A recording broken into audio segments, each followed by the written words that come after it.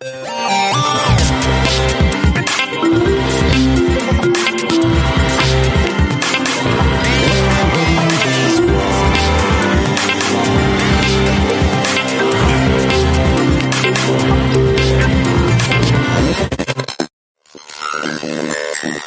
to Why Wonders Why, a companion podcast to Smart Enough to Know Better.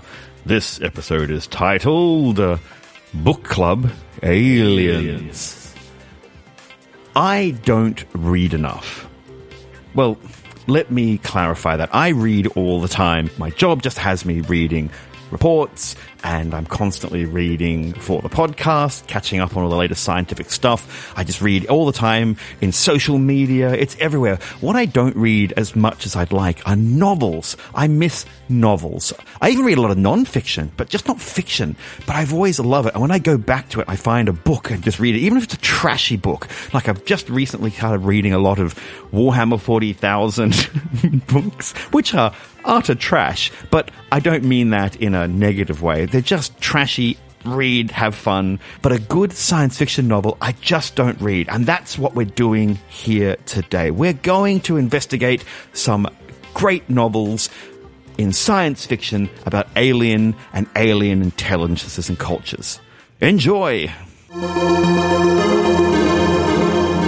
I've always wanted to do a book club on this podcast. It's something I've wanted to make happen for years. It just never kind of came to fruition, lots of different reasons. But I'm very lucky that I get to work with someone, a voice that you may recognize from earlier episodes. And this person is going to help me get this podcast book club going. Hello, Natasha. Hi, Greg. Nice to see you. And for those people with their eagle ears, you would have heard Natasha talking about her amazing science discovery a couple of episodes ago. But we are not here to talk about space. Books. I don't care. You're here to talk. You're Dr. Natasha. Are you a doctor of books? I don't know. I'm a professor of reading from Science Fiction University. So I'm here to help. Fantastic. No, Natasha and I talk to each other in the halls of where we work. We have a habit of suddenly realizing many, many minutes have passed where we wax lyrical about the latest books we've read. And I have realized that every time I mention a book I've read, Natasha normally says, "Oh yeah, I've read that. Have you read these 7 other books?" I'm like, "I have not." Last time we met, we spent, I think, an entire hour and a half in a parking garage, right? You were showing me to my car. Yes. And I was like, yeah, here's the parking thing. Now, look, I just want to quickly just check, have you read? And you said, but yes, but have you read? And I said, oh, you're the only person I've ever met who's read. And off we went, and it was 90 minutes. It was great. We should have just gone to a cafe. We really should have. We were 2 levels underground in a dank car park. And that's where this podcast comes from. Hey. Here it is. It's podcasting from a basement. And that's what leads to the madness. So thank you, Natasha, for joining me on this. We're going to be just chatting about science fiction books and having some fun with it. And it's not the latest book, the latest and greatest. These are just things that we have read that we like, that we would like to share with the listenership. And listeners, once we get this, and let us know if you like this sort of format, if there's something that you still value to get in contact with myself, and we may do more in the future. So Natasha, as the guest, I'm going to pass it to you. What do you want to bring to the book club today? Well, I think one of the most difficult things you can do in science fiction is write about aliens, right? Mm-hmm. To write about consciousnesses and intelligences that are manifestly completely different from our own.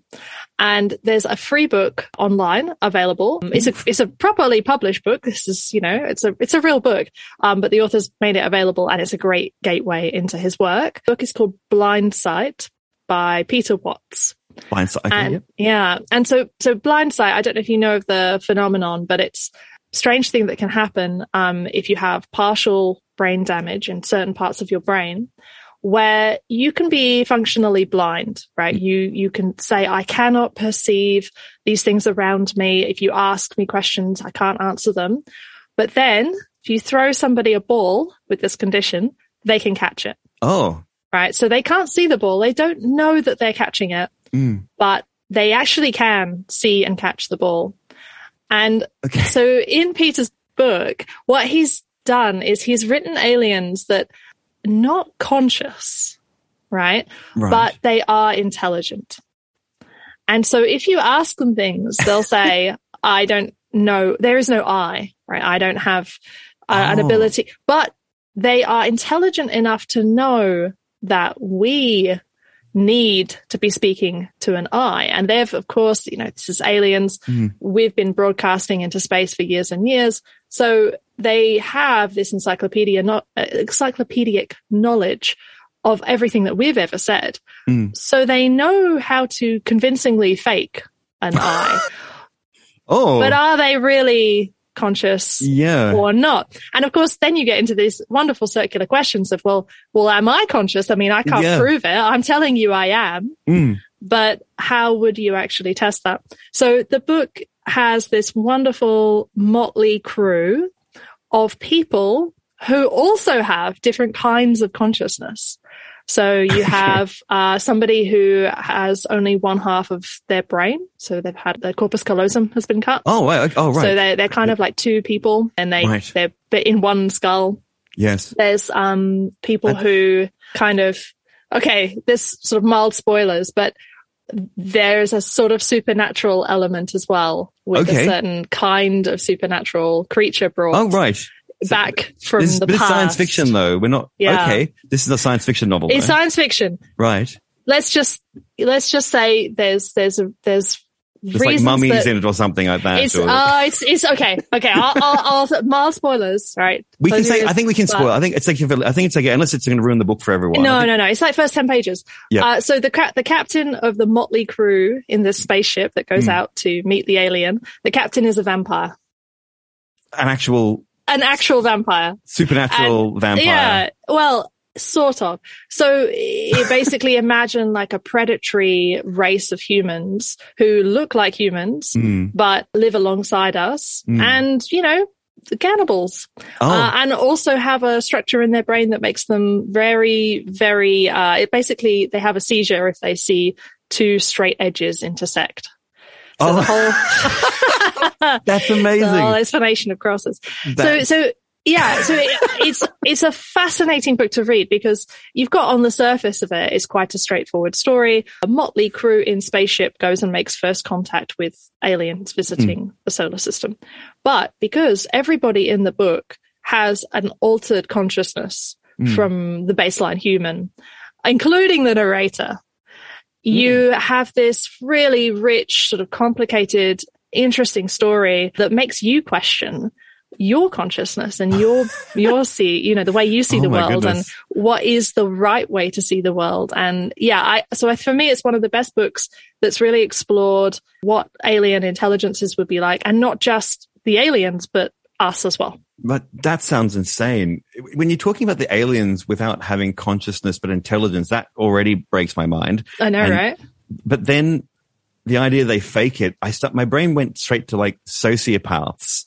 Like people who you like, they look around, they're like, I don't know why everyone does this thing, but everyone else does it, so I better just fit in. Otherwise, I'll end up going to jail or something, or get put in a loony bin. Yeah, that's right. Yeah, or like a machine learning kind of algorithm. Yes, like ELIZA or something like that, one of those old things. Yeah. Dr. Spatezo was the one that I had on my computer when I was a kid. But that was, an expert system. So nowadays with machine learning, you could train on, GPT-3, for instance, right? You've trained on all of humankind's text. Right. And it can create a pretty convincing fantasy story. You say, okay, GPT-3, you enter a castle, there's a chandelier, you hear footsteps, go. And it will just create a story. Wow. So I'm just waiting until I can say, galaxy clusters are the largest gravitationally bound structures in the universe, and it will just write the rest of the paper for me because honestly, maybe you can say looked at by Dr. Natasha Hurley Walker, but written by this. Yeah, written by GPT-3. Yeah, that'd be great. It's got this sort of element of like, well, at what point? I mean, of course, it's the great Turing question, right? If the machine seems to be intelligent and conscious, and it claims to be, then is it? And yes. Yeah. that's the fun sort of philosophical problem that they're playing with. But of course, the fate of humanity is at stake. Are these aliens intelligent and friendly, or are they just pretending to be, or what? And how can you ever trust something that isn't conscious? Yes. Well, how can you trust something that's conscious as well? Like that's sort of, like everyone's got their secrets and their, their biases and their backgrounds and So are the aliens doing anything untoward, or are they accident? Sometimes these stories are sort of like they're going to eat all the planets to make a big thing or something like that. Or is this? It's much more about the tension, to be honest. This is a pretty intellectual book. So the spaceship is there, the crew go out to meet it. And then it's really about intentions. It's about the messages that they're sending between themselves and the alien ship. One of them starts to see things, to hallucinate. Okay. And it's not clear whether they're hallucinating or whether potentially the aliens are already here and we are not able to see them because they're exploiting gaps in our perception. Possibly spoilers. Oh, okay. So there's all this, but because it's combined with the unreliable narration, you have to kind of unpick everything and think about what it would be like if you were looking at it from the point of view of that character.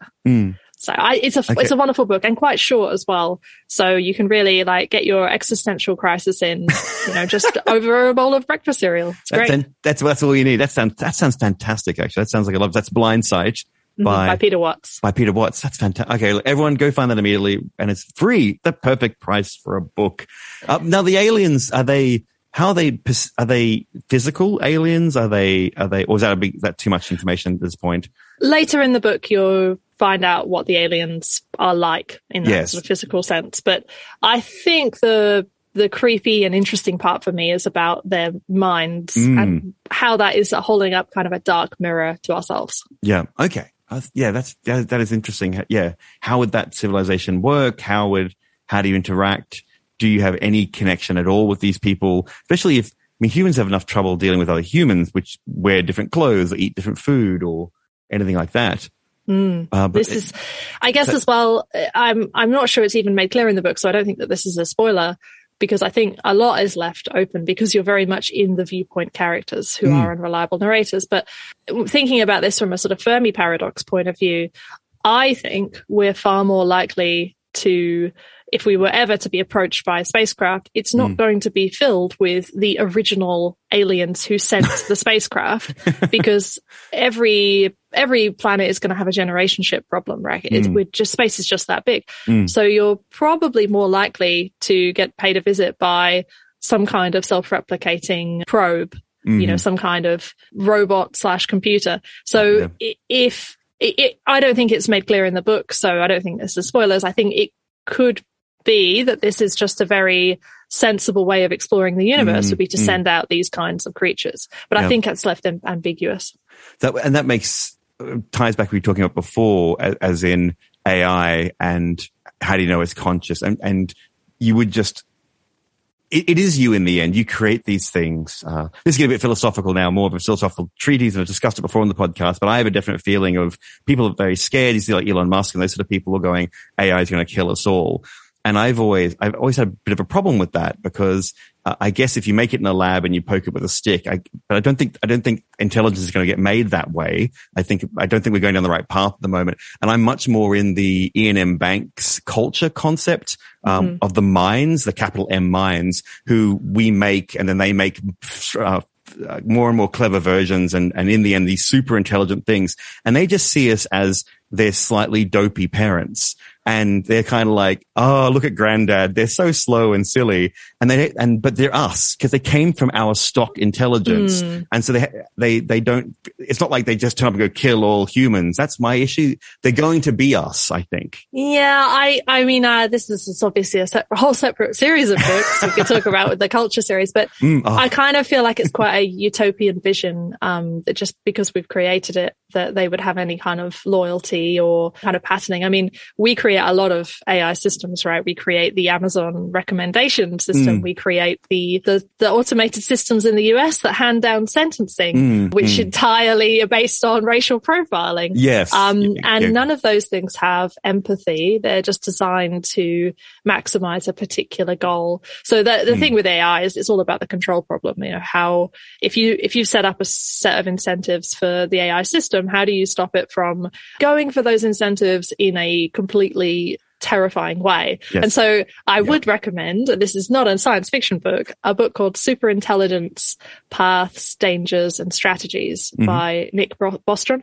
Okay. Yep. And that's another book. Excellent. Yeah. Yeah. Sorry, I can't help it. They're just leaking out of me. But yeah, it's a really great exploration of what the dangers are with AI. And I think I think the thing that sums it up is there's a wonderful parable at the beginning where there's a little civilization of mice, and they're like, oh, we've realized that we could get the owl to work for us. We could have the owl run little errands. It could go and get wheat from the fields for us. Wonderful. Right. We should try and catch the owl. And all the mice are very excited. And one mouse is like, maybe we should work out how to control the owl before we go and catch it.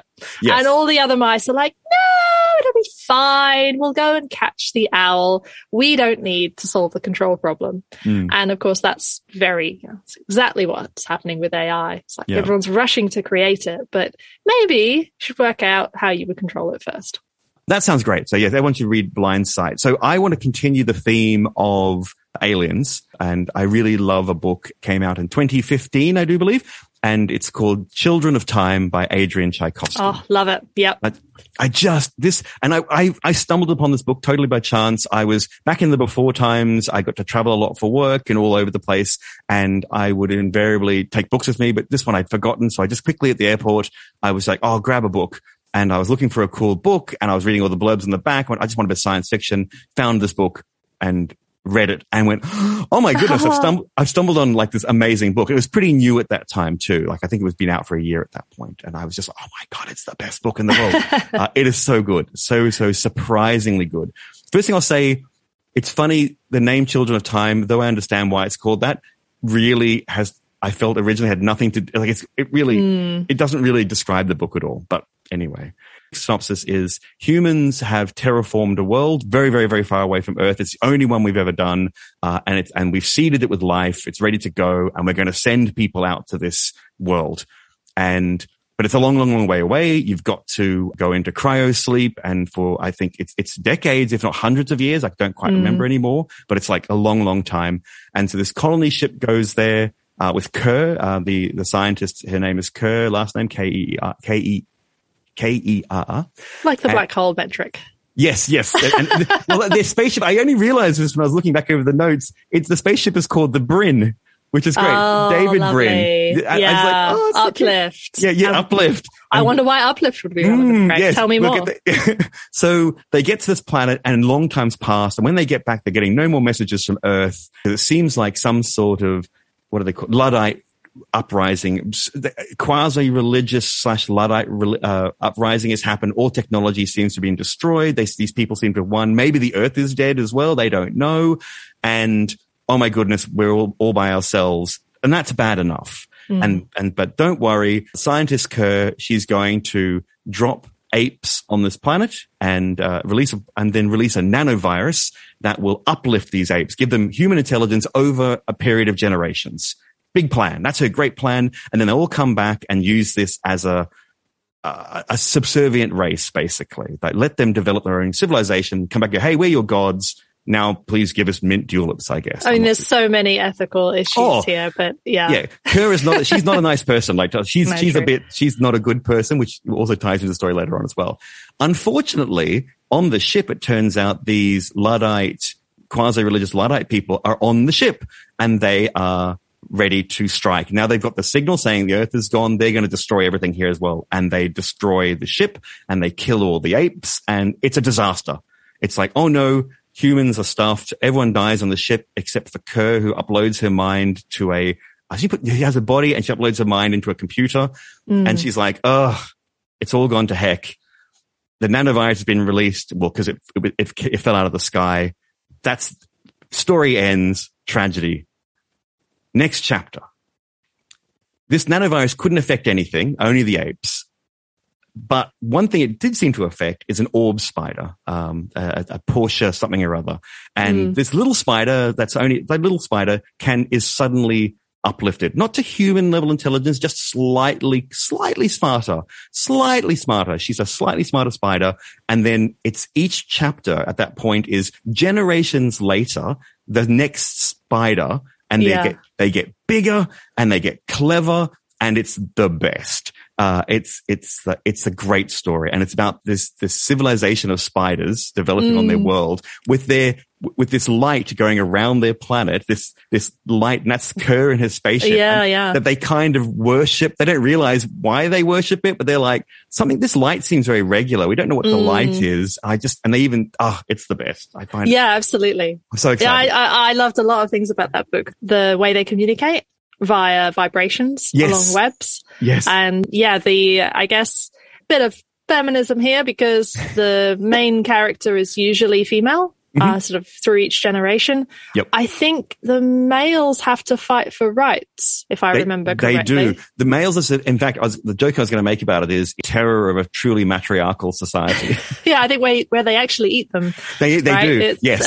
And they eat them, they let them mate, and then they kill them. And the males become the females are all the politicians and the warriors, and they're scientists. bigger, and the scientists. Yeah. And the males are the males scientists as well? I feel like eventually they get there. But there's a whole men's rights movement, but not the way that sounds when I'm saying it. No. It's like, and they're like, please stop killing us. Please stop mating with us and murdering us. We'd like them. Like, shut up. And like, oh, okay. Do you want to get murdered? Like, we only keep you around for your pretty face. Like, oh, okay. And that's such a wonderful part too. I do love those kind of ethical conundra where you've got something that is sort of brought upon you by biology. And yet as an intelligence, you have to say, well, is this actually ethical? Because of course it makes us hold up that mirror again to our own society and say, well, what, exploiting slave races, treating the genders differently, all of these ways in which we might push down on other intelligences. That's not ethical. And yet biology is sort of pre-programming you a little bit to just to take advantage. What is ethics? That's a good point. When they enslave ants and they turn the ants into their computer systems in the end, and the ants run around in different paths, and that becomes their computers, biological computers. But is that ethical? Like, there's the whole idea of, as you said, enslaving other races and so it goes right through their history from cave spiders. You want to think of it that way, cave spiders, as in prehistory. Then they go through like a Roman period, not literally, but as in they go through that sort of period, and they keep jumping forward, but they're doing it very quickly. So in the space of a couple of hundred years, they go through what's taken us thousands of years, even millions of years of evolution physically. And then, spoilers, but then humans aren't dead. Another spaceship has been sent. People turn up, the colonists turn up going, hi, we're expecting a lovely world full of loveliness. And what the hell is this? Giant spiders. And these spiders are like, how you doing? You're like, they're like, vibrating the web. Why aren't they listening? Yes, they're so dumb, and they don't realize we're intelligent. As humans, they're like, well, they can't understand, they can't see, and they don't know what, they're just like, what? And the spiders are big now, like they've got bigger. That's an intelligent, because the tie-in there was humans are quite large. That's as in we're one of the largest macrofauna on the planet. And I think Adrian Tchaikovsky, though I haven't read this, just my opinion, Adrian Tchaikovsky was equating intelligence and size and something there as well. So the spiders get big. So they're like a meter across body with legs that go further, which is horrific. It's a bit nerve-wracking. But then think how we seem to them. Oh, yeah. Horrible pillars of soft, squishy flesh producing vibrations in the air and going around trying to stomp on us. Yeah, and we don't handle them very well. And they don't handle us very well. I don't want to ruin the end, because there's a sequel, Children of Ruin, which is... just makes it sound like, and the end is just, a bunch of stomped spider corpses in Children of Ruin.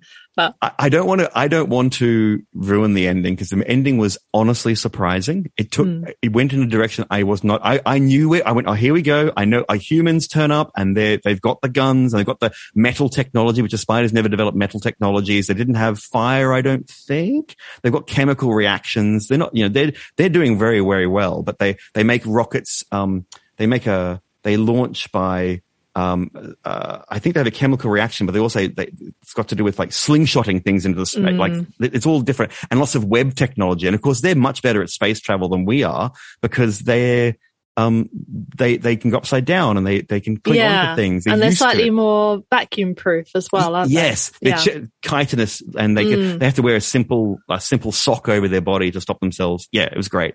And so then you have that showdown between humans and their big metal tin can and their guns and their attitude, and the spiders who are like, no, we own this. Kerr's world is ours. And then it goes somewhere else. And that's all I'm going to say. I don't want to ruin the end, because I was really surprised. I loved the ending and I was really impressed. So everyone should read Children of Time. I adore this book. I think he's a wonderful, wonderful writer. But yes, everyone should read that. Go read Children of Time, even if you don't like spiders. Especially if you don't like spiders. Yeah, you may like them by the end. But I want to go back to talking about the biases and ethics. I find that's really interesting as well, because they're saying things, the spiders are saying things like if males want equal rights, then why are they weak and sickly and small? Like, well, that's what biology tells us to do. So I just want to eat them. So why shouldn't I? And the males are like, how about no? And they're like, how about shut up? And that makes me think about ethics and right and wrong, and you go down some very weird paths with that, because people go, you can't kill people. And you're like, why not? And you're like, because it's unethical. And you go, why is it unethical? And and I don't mean I want to kill people, but you go, where's the basis for that? Like, absolutely. And I think it's based in the way that we've evolved and how we are able to empathize. When I say I would rather not kill a person, it's because I can very easily imagine those tables being turned and somebody saying, well, if that life is not worth anything, your life isn't worth anything either. Yeah. But imagine no lives matter. Well, they've either all got to matter or they none of them matter. Absolutely. And I always, when people kind of try and say that, no, there's an absolute morality to the world, I always say, well, what if ants had been the dominant life form on this planet? I mean, in some ways they are. There's more ants by mass than anything else. Ants and termites, I think, outweighs everything else. But let's not think about it. The horrible thought. No, sorry. Nothing is horrible. It's a value judgment, unnecessary. But so ants, if they were, forming civilizations and they had to come up with laws and codes of ethics, their codes of ethics would be, well, if your limb is damaged, it's best for you to just give up now and be eaten. And all of your atoms and your energy can be repurposed back into the collective, because, well, frankly, there's quadrillions of us, and any one ant is not really of any consequence whatsoever. And so that whole attitude of what we would care for somebody who just got a paper cut, ants to be like, no, that's the end for you. Yeah. So it's, to me, it's every morality system is just every intelligence trying to reconcile the facts of its biology with the fact of its intelligence and quest for self-preservation. But all the weighting factors that go into that are going to be different for every species. And I also don't think that there's any universal solution. I mean, if you look at the trolley problem, for instance, that just shows there's these huge holes in any ethical framework that we can come up with. And you end up with strange sort of things like, it just doesn't seem right to me. Yes. Or, what? Yeah. So I want to share with you something that has really annoyed me on the subject. So did you watch The Good Place? Yes. Right. So in The Good Place, they have an absolute system of morality where you get points for doing good things and you get lose points for doing bad things. And I think it's at the end of season 2, they work out, or maybe season 3, I can't remember, but they work out that basically nobody has ever got positive points in ever since the Industrial Revolution. Everything that we do is a net negative to the world, no matter how well intentioned. Yes. And they leave that at the end of that season as if they're going to solve this problem. And of course, that is the great ethical question of our time. How should we live when everything that we do impacts how future generations, what resources they'll have access to, what climate they'll live under? Yep. And if you look at the growth rate that a civilization should have in order to be sustainable on the timescale of the lifetime of the sun, it's basically quadrillionth of a percent. It's this tiny, tiny thing. And yet we're saying let's grow at 2 or 3 or 4 or 5%. Which means there will be no resources for the future. I was so gutted when in this comedy sitcom, they didn't solve the greatest ethical question of our time. They just sidestepped it and went on to something else in season 4. Yeah. Gutted. Yeah. I think they went on and said, oh, actually, it's wrong. And we're going to just get rid of the system. And we'll just get rid of the system. And everyone can just get nicer points now. So you'll get to go to the good place. Yeah. It's like, wait, what? Yeah. The issue is not that you're destroying the planet anymore. That's not going to be. We're not going to worry about that. We're not going to worry about that. Too heavy, apparently, as it turns out. Yeah. Oh, I was so disappointed. That show ends in the very last series. I was like, once again, spoilers for the end of The Good Place, but they go to heaven and they run heaven for a bit, and then they get bored and they need a way out, and they want to. Because heaven's a horrible place because everyone's just eternity doing nothing. And so, have you seen the end? Have you seen the last season? Yeah, I've seen it. And they come up with the idea of destroying themselves and basically giving and destroying. That's what they need. They need to have an end. And once they are allowed to have an end, they have this wonderful, intense amount of time. Was it a Jeremy Bearimy amount of time? Yeah, at least 8 or 9 Jeremy Bearimys. Yeah. And then one by one they die. And everyone was like, how wonderful this is. And I watched with open-mouthed horror at the end because that's suicide. And I have strong feelings about that. But everyone I went and checked the ink. I watched and sat back and really thought about it and went, I feel really uncomfortable about this ending and how this is being portrayed. And I went and checked the internet, and everyone on the internet was like, oh my God, it was perfect. And I loved it. And I felt really alone for a long time because I was anyone. It's okay. I got over it. But it was like, everyone else is like, oh, how wonderful. I was like, they killed themselves. And everyone's like, yeah, but they made it. I was like, they killed themselves. And I know I'm a finite creature, even if I am immortal, which I'm working towards, as all listeners know. I'm a practicing immortal. We'll see how that goes. Even if I am immortal and get it, I'm going to be destroyed in an accident. I can't. I mean, if I'm biologically immortal, I think I read somewhere once that in a modern society, you probably get about 2,000 years before a plane falls on your head or the building collapses around you. Statistically, you're going to last about 2,000. So it's like Final Destination, but it's 2,000 years long. The world is just going to get you at some point. Yeah. You just live long enough. In the end, it was Fight Club. In a long enough timeline, everyone's chance of survival goes to 0. Yeah, and even if you're immortal. So I had a big problem with that ending, but no one else seems to. So that's all right. Yeah, it's tricky. It's a solution. It's certainly an easy one for a TV show. I think because a TV show needs to have a conclusion as well. That's a big problem here. It's why I can't enjoy almost any kind of entertainment anymore, because I can see the narrative logic that pushes the plot towards where it needs to go. And then I go, okay, well, what would be emotionally satisfying for the reader/viewer? Oh, well, it would be something that looks like this. Oh, okay, I can see how that's going to work. And so everything is spoiled for me. I think this is just getting old. When you've read enough, seen enough, you just know how these things have to turn out. Yes. And that's what that happened there, right? Well, actually, it is a difficult question. And I think that some science fiction books have actually struggled with this. Good callback. Well done. I know, right? We'll try and get back to the topic. Come up with good solutions, which is, so I think it's quite a few Peter F. Hamilton books. I don't know if you've read. Oh, yes. So he often has these like super rich, immortal, elite people are like the heroes of all his stories are like these wealthy, like technocrats who go around having adventures, which is sort of unashamedly space opera, right? Yeah. It's like you're not going to be interested in the life and times of some peasant on Epsilon Prime 5. You really want to know about the guy who owns the entire company that makes all the spaceships or whatever. He's going to go and have adventures. It's very unashamed in that way. All those elites get bored after a few hundred years of gallivanting and being made to look permanently 26 and they have all the sex in the world and the universe and so forth, but they just get bored. So they get their memories erased and not just erased, but like packaged up. I think in some of the books they put them somewhere.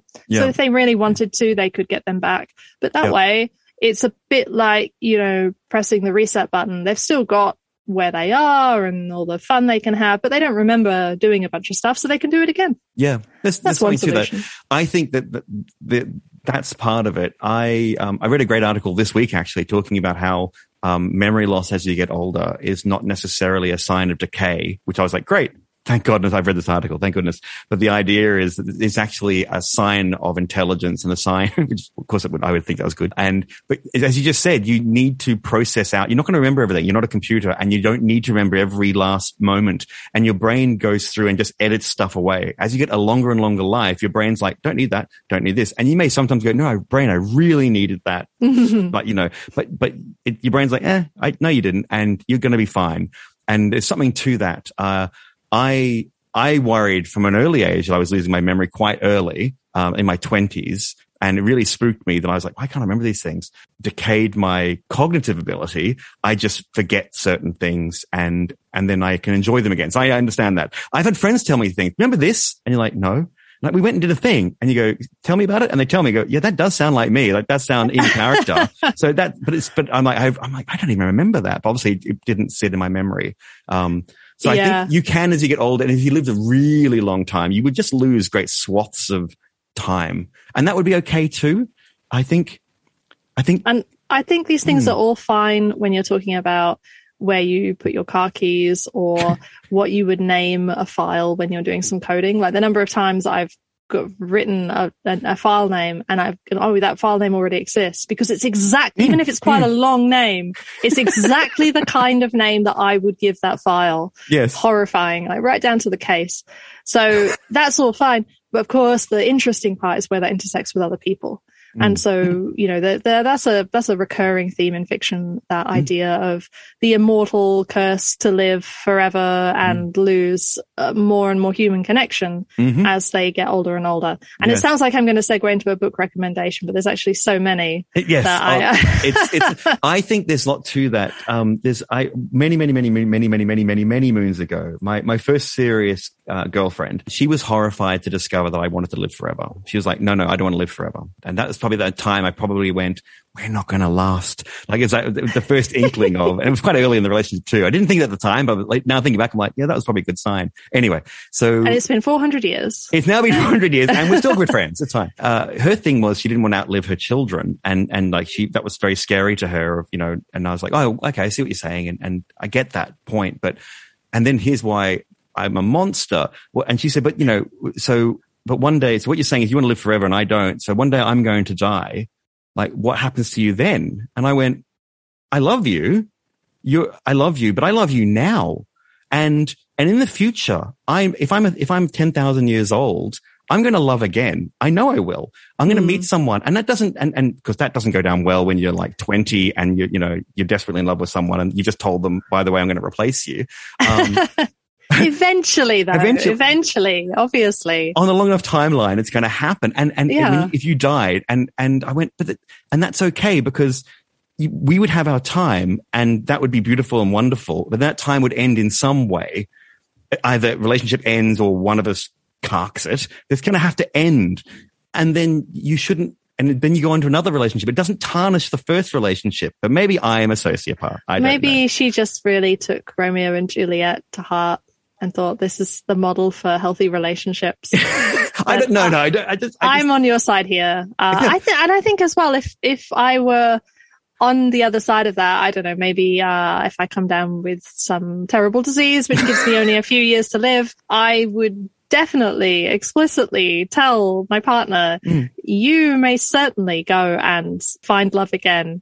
Please don't pine for me. That's ridiculous. I want you to be happy. Yeah, exactly. Yes. Anyway, I think most people think that, but if you lived a long enough time, and then even if your children, But so that's where it's interesting. So it's not so much about, like, I don't think we can conceptualize it, right? So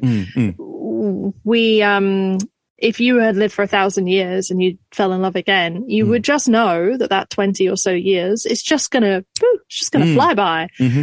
And, you know, I obviously nobody has this lived experience, but a lot of writers touch on this about how would you actually be able to commit to any of that at that point? Would you be able to remember the moments? Would you be able to remember the name? Yes. Would you keep turning to them and saying things like, oh, should we visit that little cafe? And then you're like, oh crap, that one got burned down 1,000 years ago. And it was someone else. Yeah, and it was someone else. How awkward. But we do that. I've done that in my life. I've said to people I know, oh, do you remember that? Oh, that wasn't you. Oops. I've done that. I go, and that's only living. Sure. But imagine after 1,000 years, you'd be completely irritating. You'd be just unable, like it would be the worst. You'd be trying to have conversations with people. And if you know, taking what you were saying to its logical conclusion of that you don't need to know this, you don't need to know this, you don't need to know this. Your brain is like, you've had enough similar experiences that you don't need these specifics. You probably wouldn't be able to remember anybody's name anymore. Or like, so you think it would become an ongoing issue of just not remembering people's names? I think just constantly. Like if taking what you're saying to its logical conclusion, you would have had so many interactions with so many similar people that it would be like, meh, they're all kind of interchangeable at this point. I feel that sometimes now. Don't you feel that sometimes now? Sometimes I meet people and go, are there like 10 carbon copies of humans in the world that I have wondered about that, especially in Perth, whether there's actually only about 15 people. Yeah. And I'm in some kind of Truman Show. Yes. And the deepfake is really, really good. But actually there's only like 15 personalities. I feel like probably that's just that I don't get to know enough people well enough to be able to tell the difference. Probably. That's the Occam's razor. But, you know, could still be true. Also Truman Show. All right. Yeah. Well, we got well off track here. Well off track. So that was the end of the talk about the, we were talking about a book. Children of Time. Children of Time. So we're going to do one more. I think we're going to move on. Do you want to do one more book? Yeah. So continuing on the theme of writing about aliens, there is a wonderful book that apparently was written just for me called The Clockwork Rocket by Greg Egan. And it concerns a female astrophysicist who is trying to work out the truth about her reality. Oh, that just sounds so familiar. I just so strange. But the thing is that she is an alien, not just on another planet. That whole planet is in a completely different universe. And not just like, oh, a long time ago in a galaxy far, far away. A different universe with different laws of physics. Oh my goodness. Oh my God. Like, does your science fiction book not have enough graphs? You need to read The Clockwork Rocket. Like, did you really think that what you needed was an appendix with about 40 pages of new kinds of physics? How physics works in this universe. Then this is the book for you. No, it's definitely the book for me. But really, it's a great adventure story, even if you just gloss over the diagrams. You don't actually need to read the diagrams, but it's really, really great. So she's on a planet and she lives in like a village. She's not the most popular girl, always got to start as an underdog, right? And eventually she sort of finds her calling as, at that time it's more like a natural philosopher. So there's no real like physics. She kind of founds physics. She's sort of like an Isaac Newton type character. And she makes some of these measurements of the stars in their sky. And when I was reading these descriptions, I was thinking, this is really strange. She's talking about the colors being split up from the stars. And it's basically is that the speed of light is proportional to the wavelength of light. So the fast stars that are moving across their sky more quickly have many different colors. And so she can like track these different colors and then work out how fast the stars are moving, and also the speeds of light. The speeds of light. Yeah. That's upsetting. And then there all follows this sort of amazing kind of physics exploration, which then ties in quite deeply to the biology of her race. And this is where it gets into fun space feminism. So I'm like, oh my God, this is so good. So their race doesn't reproduce sexually or asexually. It's kind of a combination. So the women, the females, they are the people who create new people, and they do that by dividing in half.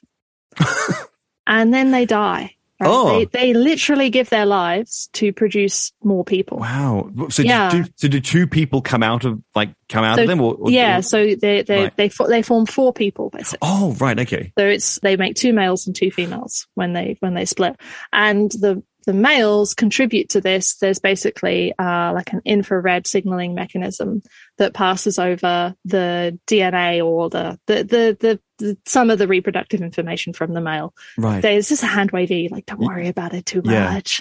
Because they're not clones then. These are. So they're not clones. They do have attributes of the male in the partnership, but the woman has to die to create the 4 children.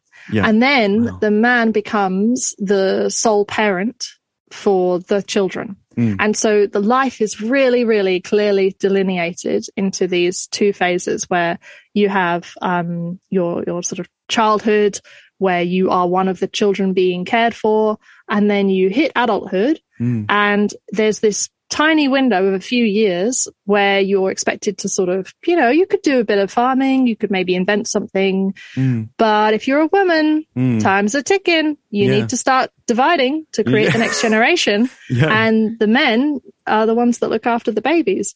And so there was, so Yalda, who's the main character, she is a single child. So normally what happens is you get a boy and girl pair, 2 boy and girl pairs, but her boy person didn't form during the split. Okay. So she's alone. She has 2 siblings, but she's alone. And that is like the ultimate like outcast position in society, to not have a sibling, the opposite sex.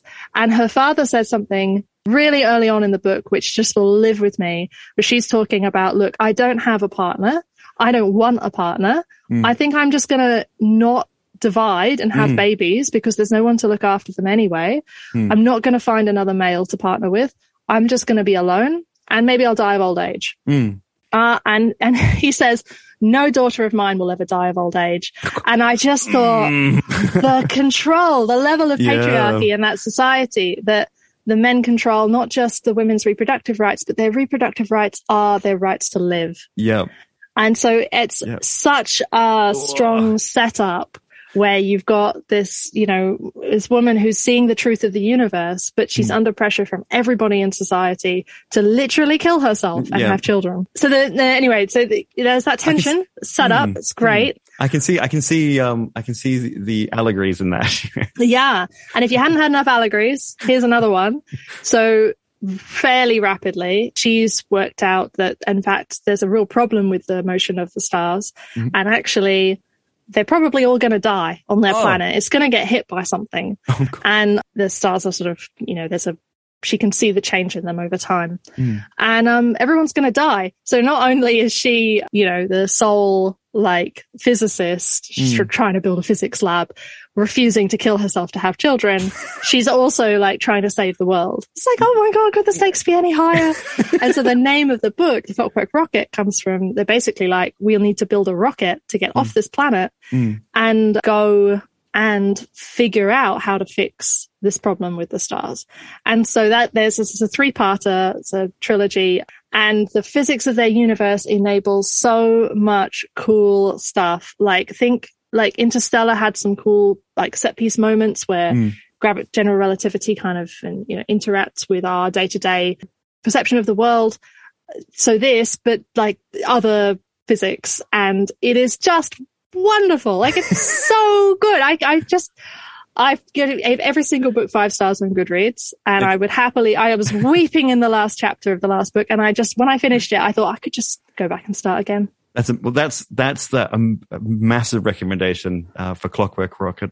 Natasha, I would love to chat more. We can chat for many, many hours in a basement somewhere. Thousands of years if we can just stay immortal. That's right. That'd be great. Just chatting books. All these books will be in the show notes. People can now go and read them and tell us why we're right or why we're wrong about these books. We'd love to hear from the listeners and what you thought in all the usual places, Twitter and Instagram and emails, the website itself. Just do that. All right. Thank you, Natasha. And we'll talk again very soon. Yeah. Thanks, Greg. Cheers. I I always find it funny when you make a friend and you have a very specific thing that you do with that friend. So for Natasha and I, we've become book buddies. We just love talking about books, and it's wonderful, and I love it every moment of it. We get to chat, but it could lose me my job one day, because when we chat at work, I probably should be working and not chatting about novels for hours. Wonderful listeners, I do hope you enjoyed that. What are other surprising books about alien intelligences and science fiction we should know about? And maybe later on we can go back and do another book club, Alien Intelligences. So let us know your book recommendations, and we'll talk again very soon. Be excellent to each other. Goodbye.